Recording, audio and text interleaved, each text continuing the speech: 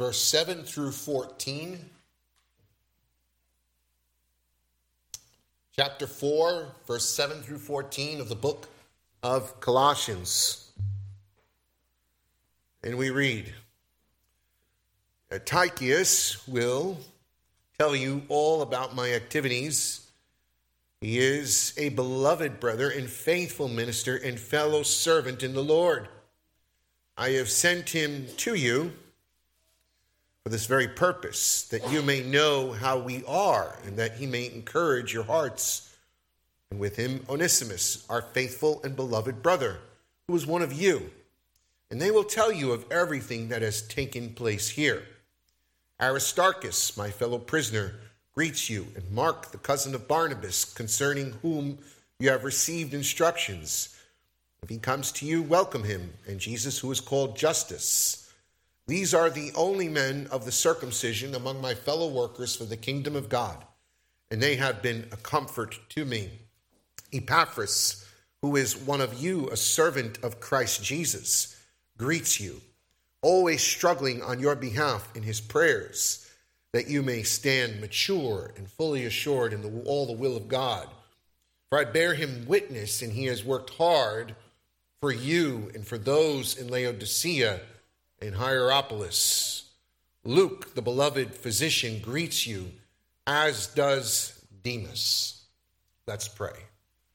Heavenly Father, we humbly bow before your presence, your eternal glory, this morning once again, reasoning in our minds and knowing that you have spoken to us once and for all through your word, the Bible.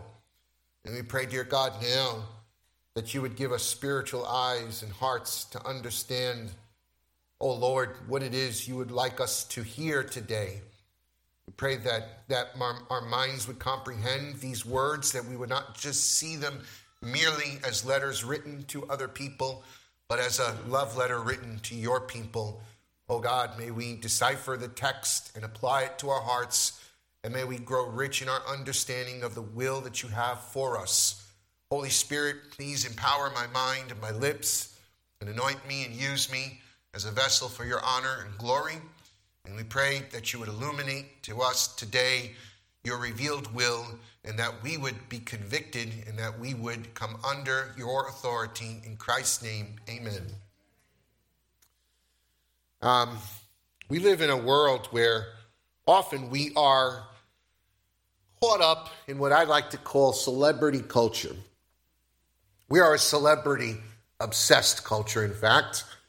Social media and the news media, and prior to all that, back in the 80s and 90s, before the advent of the internet, we had tabloids, which still exist on the racks of supermarkets, but were all the rage when I grew up. We like to know what the rich and famous are doing. We like to know what the famous actors are doing. There was a lot of attention around the coronation of King Charles this week and the outfits that people wore to this regal event. We're fascinated with the stars of society, whether they be big-name sports players, national politicians, or famous movie actors who headline blockbuster movies. Unfortunately, the same attitude exists also in the church, where we make big deals of other human beings, and we have the celebrity pastor culture, and we see this quite often as well. And so there are many gifted men who God has given to the church, and we don't deny that. We don't say make a little of it. We are thankful and we are blessed when we see God raise up men like Billy Graham or men like John MacArthur, or raise up the D.L. Moody's and Spurgeons of the 19th century, whose legacy still lasts to today. However, we do well to recognize and understand that behind all of the great movers and shakers of God's church throughout redemption history, there are always the little people who are nameless, who we don't know, and who are faceless, who allow these men to do what they do. And if it wasn't for the little people, these big men wouldn't be able to do nothing. Did you ever go to a blockbuster movie, like, let's say, a Marvel movie like The Avengers, or one of the recent Marvel movies, and you go and you sit in a theater and you wait for the end credit scene. It's the tag scene. It's become the tradition of those movies that you sit through the credits to wait to see that tag scene that will kind of give you a preview of the next movie in the series. Well, in those end credits, you see a list of long names that you never read through, but think of there are thousands and thousands, if not more, of names that are rolling on that screen continually of all the people that made that production possible. You never see them, you don't know their names, but that movie doesn't depend on Robert Downey Jr. or Chris Evans. It depends on all the little people to make it work. And that's the same thing with the kingdom of God. And that's what I want you to see in today's message. I want you to see that we all have different roles. We all have different parts to play in the kingdom of God. And no matter how big your role is or how small your role is, we all have a contribution to make to the church. We all have a contribution to make to the kingdom of God. No one is seen as a lesser individual.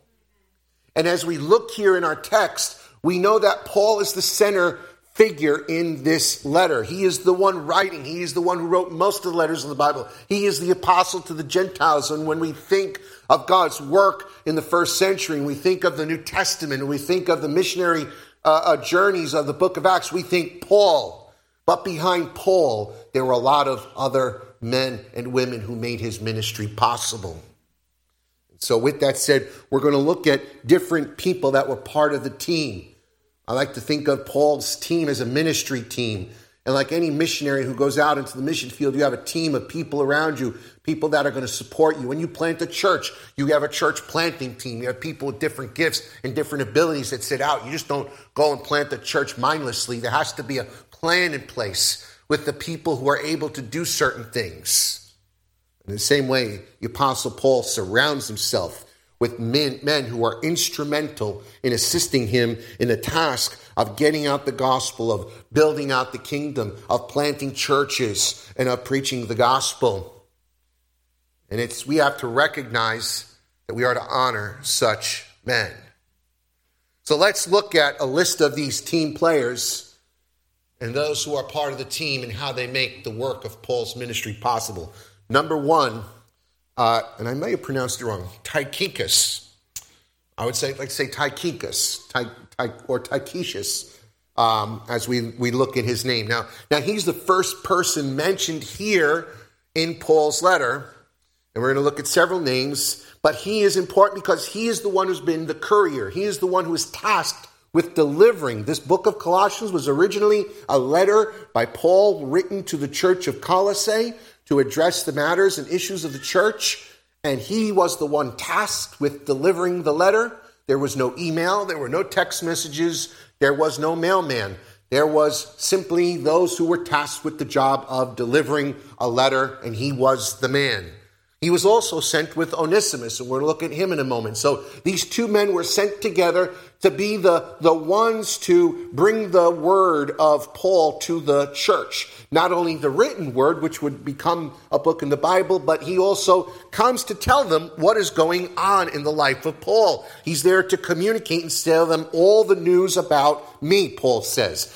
This was personal. It wasn't merely a theological communication, but it was a personal communication. And Tychicus and Onesimus are going to be the ones to sit there and to discuss and to talk with the people there of what's going on in Paul's life. Now remember, Paul is under trial. He's in prison, and he is going through the thick of it. He's probably in Caesarea at this point. And knowing from the book of Acts, he was hung up there for a few years at least in trial. People were interested what's going on.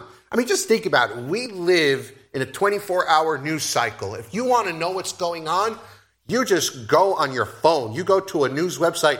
We have constant feed of what's going on in the world around us, what's going on in society. In the ancient world, you had to wait months to hear news.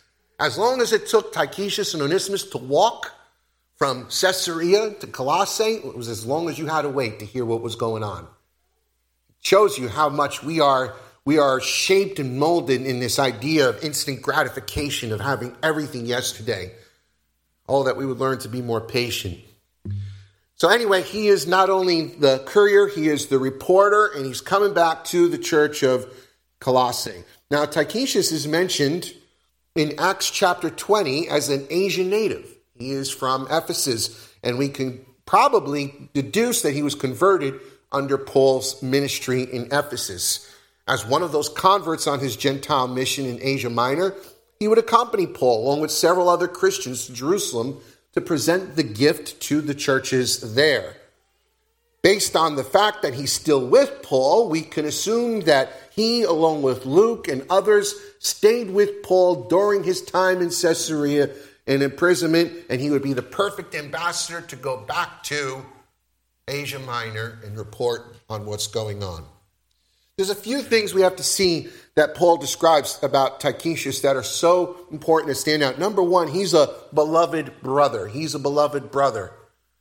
Now, I think this is so important because what it's saying is that this is someone that not only do we trust in this position, but we love him.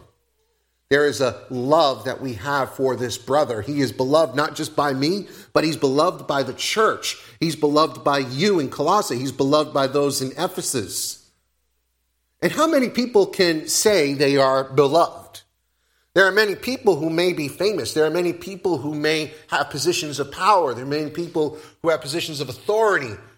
And they long to be loved, but they're not. You see, being loved is something that comes along with when you love others. When you have the love of Christ and when you're someone who puts the needs and the wants and the desires of others ahead of yourself and you're someone who shows love, you will receive love. But when you're someone who's self-centered and selfish and self-serving, generally people will not like you. And so this tells us a lot about the man is that he was like Jesus. He walked like Christ. He was selfless. He was a man who demonstrated great love, and as a result, he was beloved by the church. Secondly, he's a faithful minister. The word minister literally means servant, someone who serves tables, a deacon. And Tychicus has proven himself as a man to the people. He's proven himself as a man that they could trust. He's faithful. That word faithful is important because it means trustworthy. It means reliable. It means dependable. There are many people in churches who are greatly gifted. There are many people in churches who have a lot of potential and have a lot of talent. But if you're not reliable and you're not trustworthy and you're not dependable, you're not useful. In fact, I would say more important than ability is dependability. I will take the dependable person any day over the person who's able and can't be relied upon and can't be trusted. And that was something about Tychicus. Tychicus had proven himself to be a reliable person, to be someone you could depend on. If he says he's going to do it, he's going to do it. So I know if I send this letter to Colossae, he's going to do it. And thirdly, he is a fellow servant of the Lord. Paul is acknowledging here that he's no better than Tychicus. They're equals. He and Tychicus both share the same title. They are servants of Christ. And that's what I meant before when I said none of us are greater or lesser than each other. We are all servants of Jesus Christ. Whether you're here in the pulpit or whether you're serving food in the basement, it does not matter what your role is. We are all serving the Lord Jesus Christ. That means we're his servants. We belong to him. We're his property. Right? I don't have ownership of the church. This is Christ's church. I think so often we hear, oh, that's Bob's church, or that's Ed's church, or that's Jim's church. And we refer to the possessive pronoun or the possessive name, proper name, to describe a church. No, it's the Lord's church, in whom Bob is a steward, in whom Ed is a steward, in whom Jim is a steward. We have to see that we're all fellow servants of Jesus Christ. What was his purpose to go there? That he may report how you are, to bring the letter, and that they may be encouraged. If I want to see someone be encouraged, I send the person who is reliable, who has a servant's heart, and someone who is a minister and who loves the people and who is beloved. And that's the man that Paul chose to be the one to spearhead this ministry, to go back to Colossae and to report to them. Now, I want to say this is important because while we have been greatly blessed going through Colossians, I almost want to go through the book again. It was so rich. It was so encouraging. I'm sad it's over. just think about all we saw on the person of Christ, on the theology of high Christology, or the ethical results of that. What good would it be to us if Tychicus never delivered the letter? We wouldn't have it if Tychicus didn't deliver the letter. And that just goes to show you that it's the small parts, it's the small roles in the church that make possible the bigger things that take place. We all have a part in the kingdom, no matter how significant it is. You know the old saying, for want of a nail, right? For want of a nail, the shoe was lost. For want of a shoe, the horse was lost. For want of a horse, the rider was lost. And for want of a rider, the battle was lost. It starts with the nail, but if you don't have the nail, you won't win the battle. That's why I want to encourage you, never, ever minimize what you do. Never minimize your role in the kingdom. And there are times where we will have great opportunities to serve God, and we'll have great roles, and there are times where God may set us aside for a season, and we may have to do smaller things. But whatever your role is, it is to glorify God. It's not about us, it's about Jesus Christ. Amen? Number 2, Onesimus. Now, Onesimus is someone we are not aware of yet. And I say yet because we are going to be discussing him as we jump into the book of Philemon. Now, Philemon is a letter that most likely Tychicus was also bearing. Scholars believe he was bearing the letter to the church of Ephesus, the letter to the church of Colossae, and the letter to Philemon, which we will read we will dive into our next sermon series. It's a very small book. It's one of the smallest books in the Bible. It's the smallest book in the New Testament. And in it is a letter to this man, Philemon. He is a member of the church of Colossae. And it just so happens to be that Onesimus is Philemon's slave, or was his slave, I should say. Onesimus had run away. We don't know all the details of it, but if we read into Philemon, when we get into it, we'll discover that at one time, and this was after Philemon was converted, Onesimus fled, he left, and he wasn't saved, Onesimus. He fled and he left, but at some point he discovered the Apostle Paul, he heard the gospel, he got saved, and he became part of Paul's entourage. And Paul writes a letter back to Philemon, and he's sending Onesimus back to Colossae with the intention that Philemon would receive him back, not as a household slave, but as a brother in the Lord. This shows a lot about Paul's view. And when he says in Christ there are no male or female, slave or free, barbarian or Scythian, or Jew or Gentile, but all are one in Christ, he really meant it. He really believed in it. And so, often we'll hear the thing, well, how come the apostles, how come the church didn't do more to fight slavery in the first century? Because that wasn't the agenda, and that wasn't the call that Christ had given. The call was to preach the gospel and to make disciples of men, and by implanting the truth of God's word and the gospel in the men's hearts, that eventually men and women who know Jesus Christ would reject slavery. But it would take a long time. It was an institution baked into an imperial society that you cannot just change overnight. This was not a democracy. This was an empire. And Paul was not called to overthrow the empire. He was called to preach the kingdom of God. And in that sense, within the church, you could see that there's already developing an understanding of how we are all made equal in the eyes of God. Paul not only sends Onesimus with Tychicus, validating his equality as someone who is seen as recognizable in Paul's sight, but he is someone that Paul will describe later in Philemon as his spiritual son, Philemon 10, a man who diligently served Paul in his imprisonment, and now Paul was willing to give surety and repay Philemon any money that Onesimus may have taken from him in verses 17 through 19. And so this man also goes along, and he's described as just like brother Tychicus, faithful and beloved. He's trusted and he's loved by the church.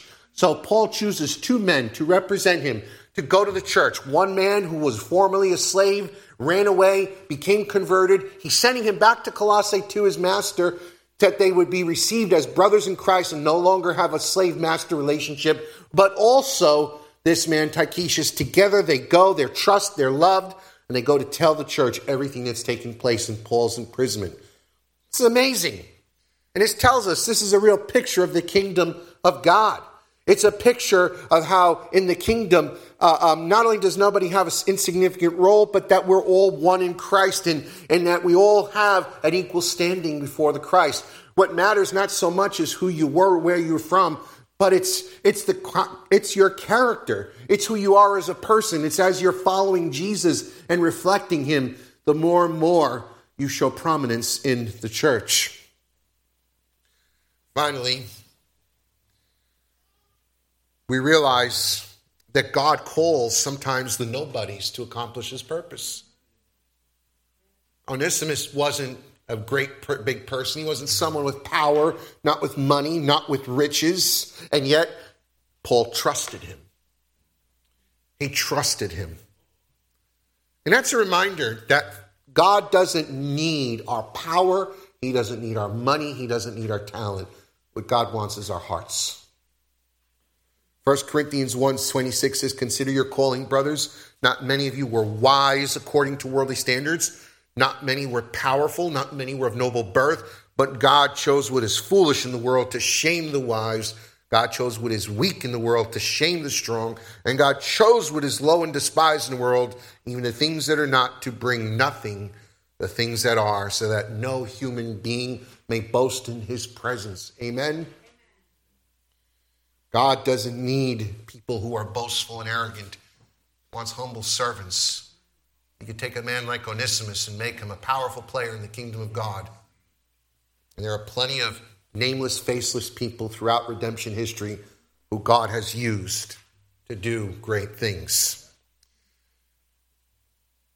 Thirdly, we look at those who send their greetings from the church. We have a group of Jews and Gentiles combined here, 3 Jews and 3 Gentiles.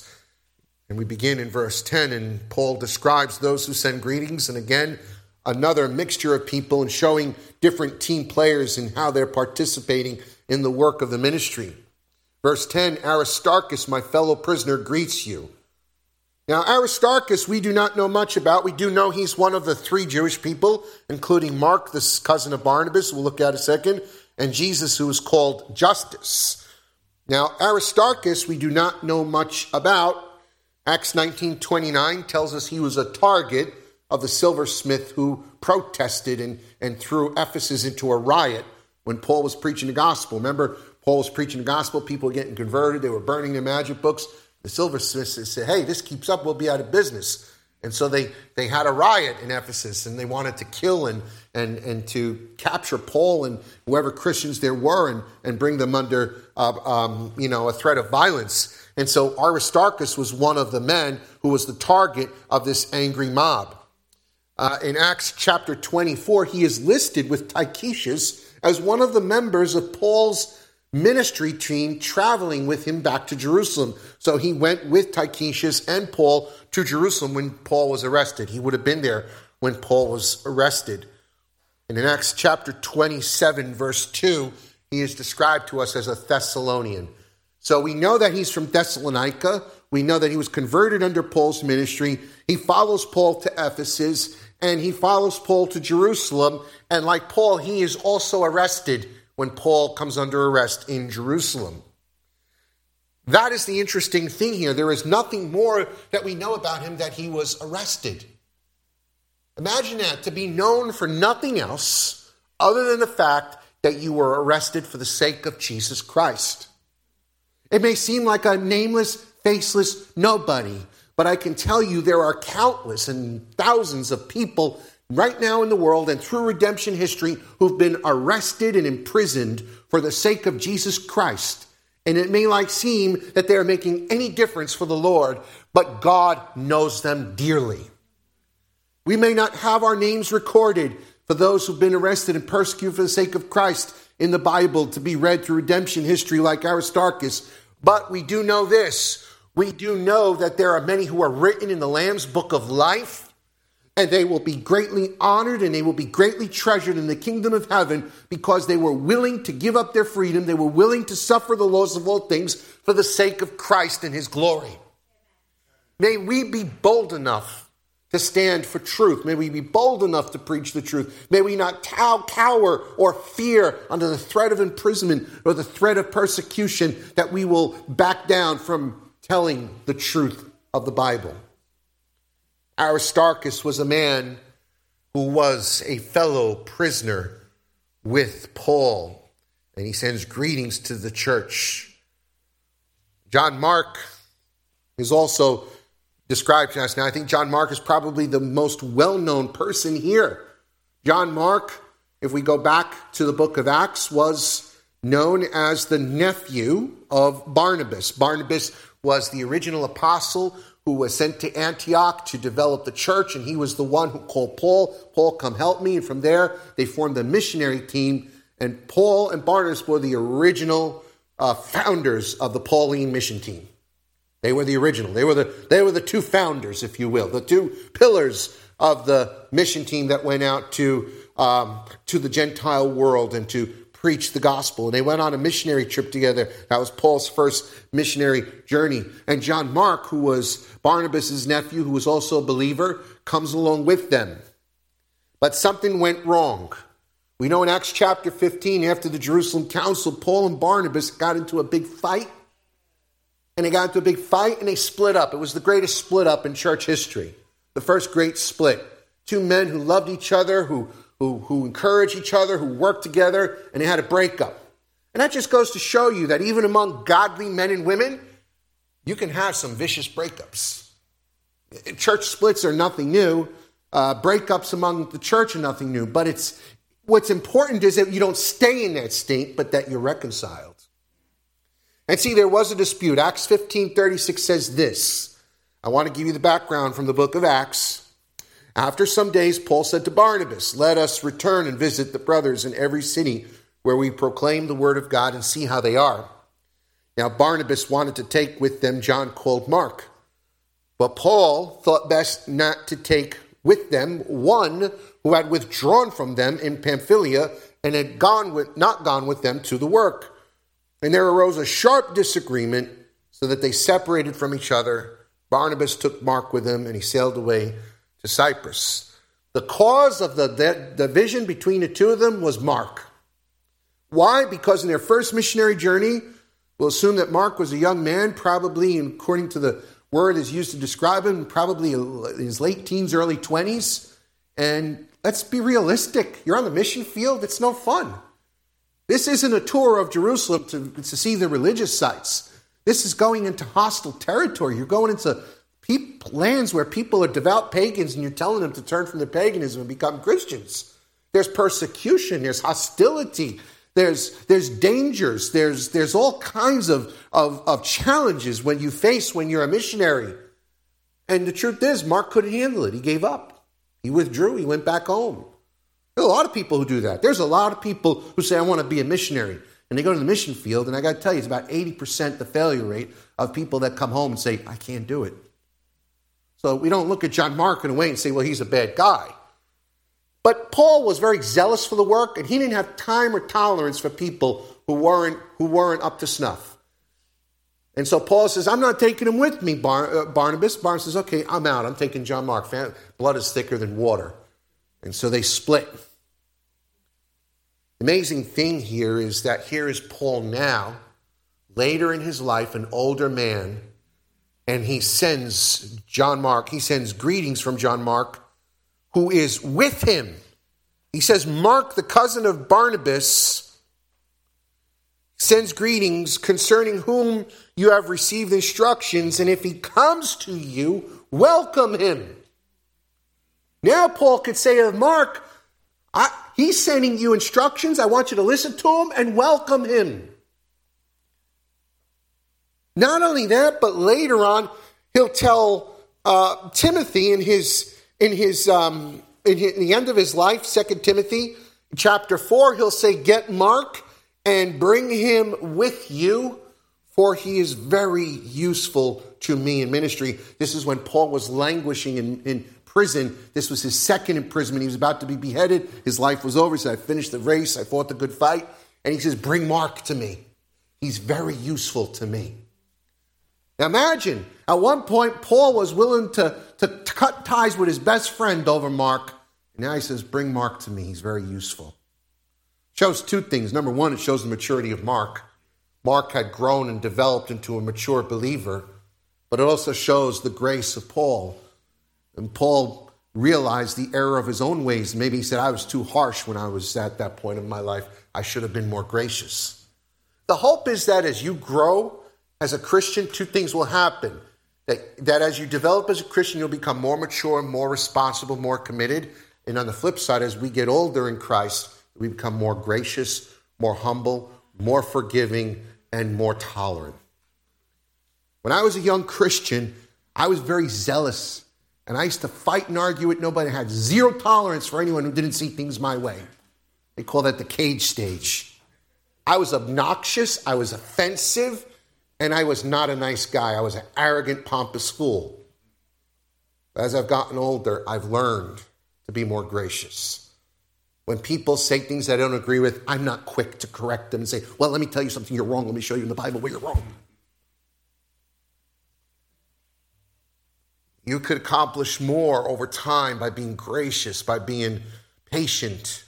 There are a lot of people who may be useful to us in the kingdom if we don't chase them away with our arrogance.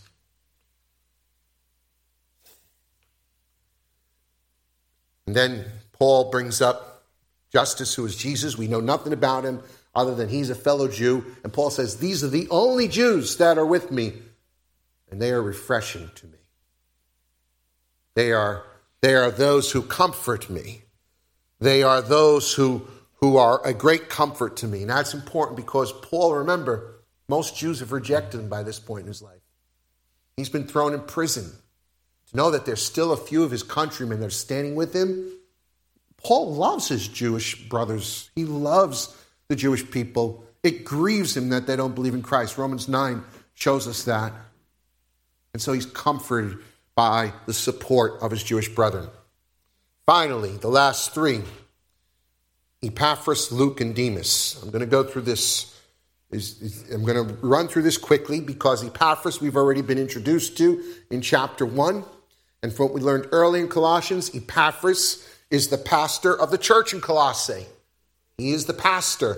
And the whole idea was that Epaphras had went back to Caesarea to seek Paul out and to seek counsel and advice on how to deal with the problems in the church of Colossae.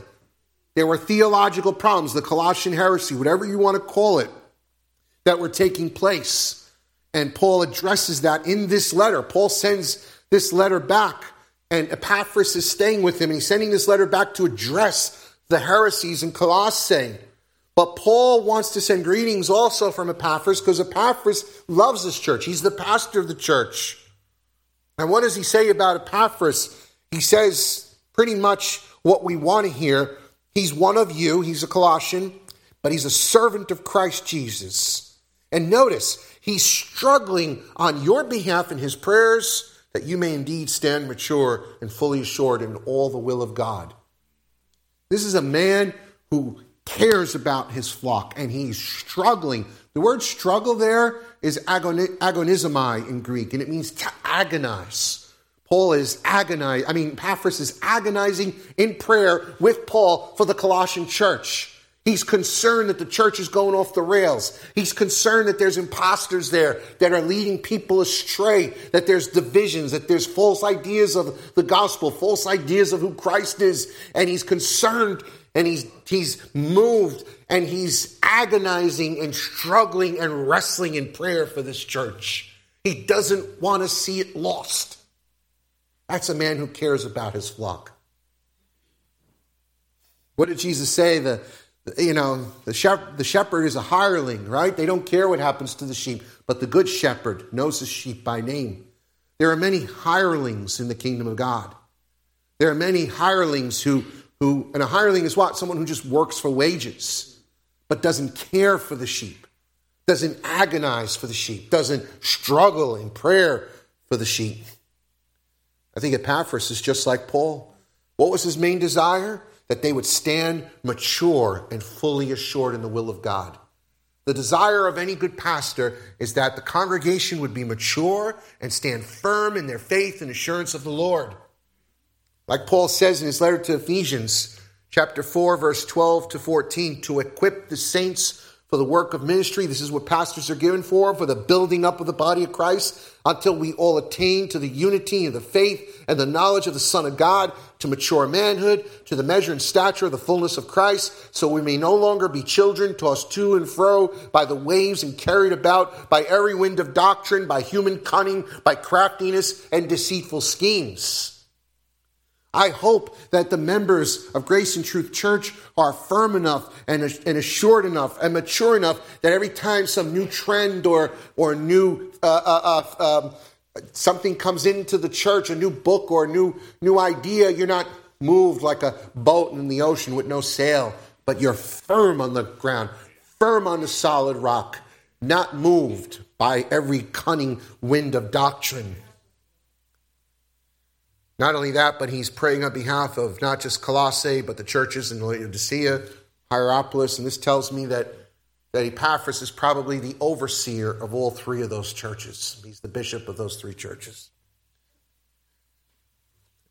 Second to last is the beloved Luke, the beloved physician.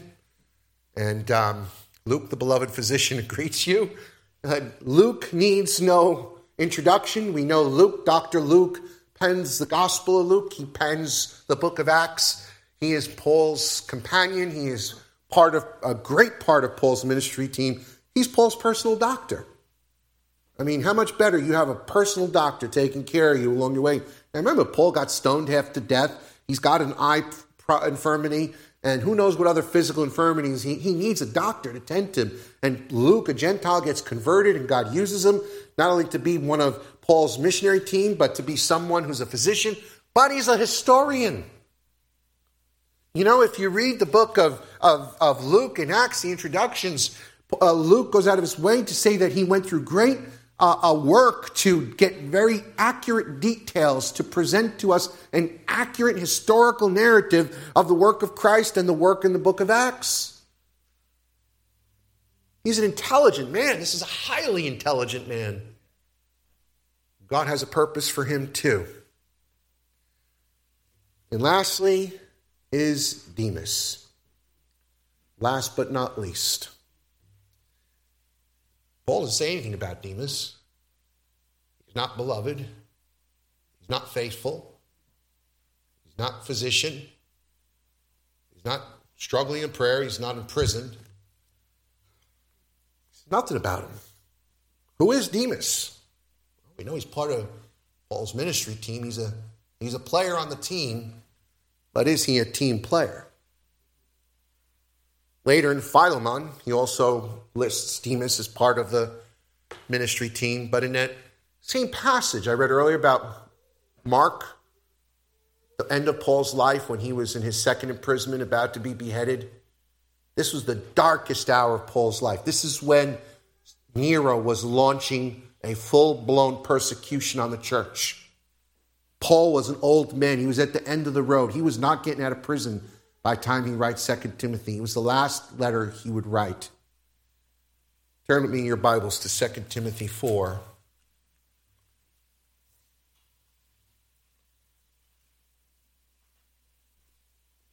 I want you to read with me in verse 9. These are his final words. He's languishing now. He's really suffering. He says to Timothy in verse 9, 2 Timothy 4:9, do your best to come to me soon. For Demas, in love with the present world, has deserted me and gone to Thessalonica. Crescens has gone to Galatia, Titus to Dalmatia. Luke alone is with me. Get Mark and bring him with you, for he's very useful to me for ministry. Going back to verse 10. For Demas, in love with this present world, has deserted me and gone to Thessalonica. That's all we know about Demas. We know about Demas that he's a deserter. And that when the heat turned up, he says, I love this world more than I love Christ. I'm not going to suffer. I'm not going to jail. I'm tired of this. I'm tired of being lampooned everywhere I go. I'm tired of being alienated. I'm tired of people making fun of me. I'm tired of getting chased from one town to the other. I'm tired of risking going to jail. You go ahead, Paul. You do your thing. I'm going back to Thessalonica and I'm going to live my life. I love this world. And maybe he didn't use those words, but Paul says that that was exactly what underscored his problem. Perhaps that's why he never said anything good about him. Paul may have already saw a drifting away from the faith. Demas is one of many who would come after him. Just like we have team players in the church that represent all different aspects, there's always going to be the person who's on the team who's not a team player. There's always going to be the person that when the ship is sinking, they're going to be the first to jump off the boat and get in the life raft and save themselves. Remember watching that movie, Titanic? You remember the people who said, let all the poor people drown. I'm getting in the boat. I'm saving myself. That was Demas.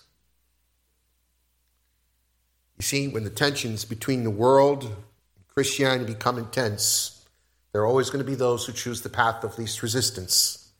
Being a Christian is not easy. Being a Christian at times can be very challenging. Being a Christian calls us to die to self. Being a Christian calls us to love Christ more than anything else in this life. Being a Christian calls us to forsake sins that we enjoy and to take more pleasure in the satisfaction of Christ. But what happens is, when the world becomes more attractive than Christianity, people's love, their affection will rise to the surface and they will choose what they want most. Perhaps this is why James said in James 4:4, you adulterous people, do you not know that friendship with the world is enmity with God? Therefore, whoever wishes to be a friend of the world makes himself an enemy of God. When we're talking about the world, we're talking about the world system. The world system and its morals and ethics that are contrary to the word of God, that are contrary to the kingdom of God. And when you want to be friends with that, when you're guilty of spiritual adultery, you know what that means? That means you are to be faithful and single-minded in your purpose to Christ. He's the bridegroom, you're the bride. And when you go off into the world and tramp around with the worldliness and the ungodliness, you're guilty of spiritual adultery. It's uncleanness. That's why it warns us in 1 John 2:15, do not love the world or the things of the world. For if anyone loves the world, the love of the Father is not in him. For all that's in the world, the desires of the flesh, the desire of the eyes, and the pride of life, it's not from the Father, but it's from the world. And the world is passing away along with its desires, but whoever does the will of God abides forever. Hallelujah. I got to tell you, being a Christian is costly. And when Demas found it cost too much, he quit. I got to tell you and warn each and every one of you that we could all be a potential Demas. Flirt with the world today, you're in bed with the world tomorrow. We need to stop flirting with the world.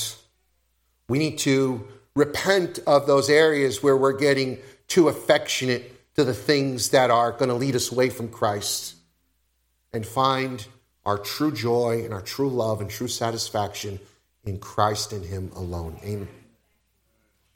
Let me conclude.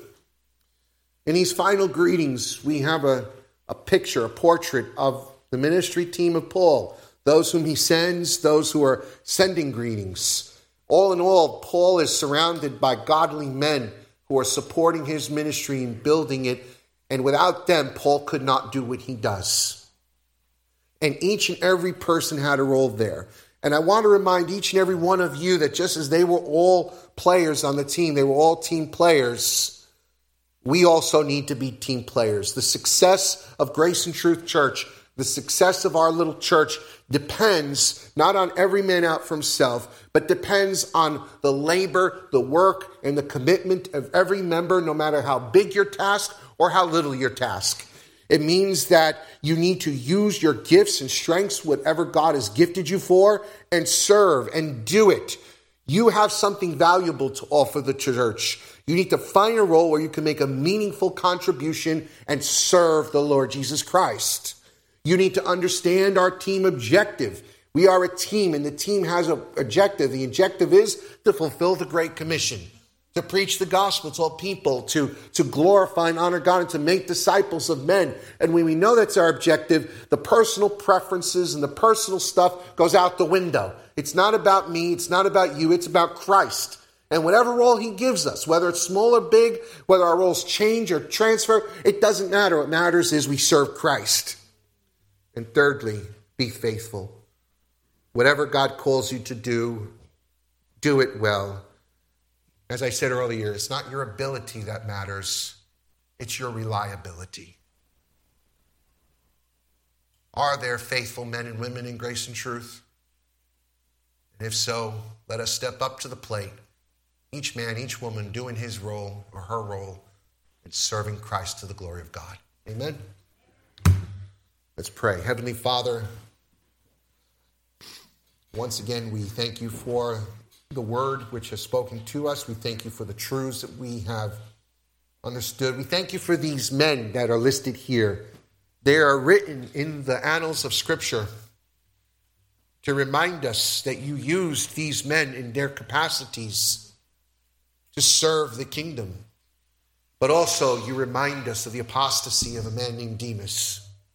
Oh Lord, may we not be like Demas. May we not fall in love with the world and fall away from you. I pray, the Lord, keep us faithful. Keep us steadfast, unmovable, and firm in our faith. In Jesus' name, amen.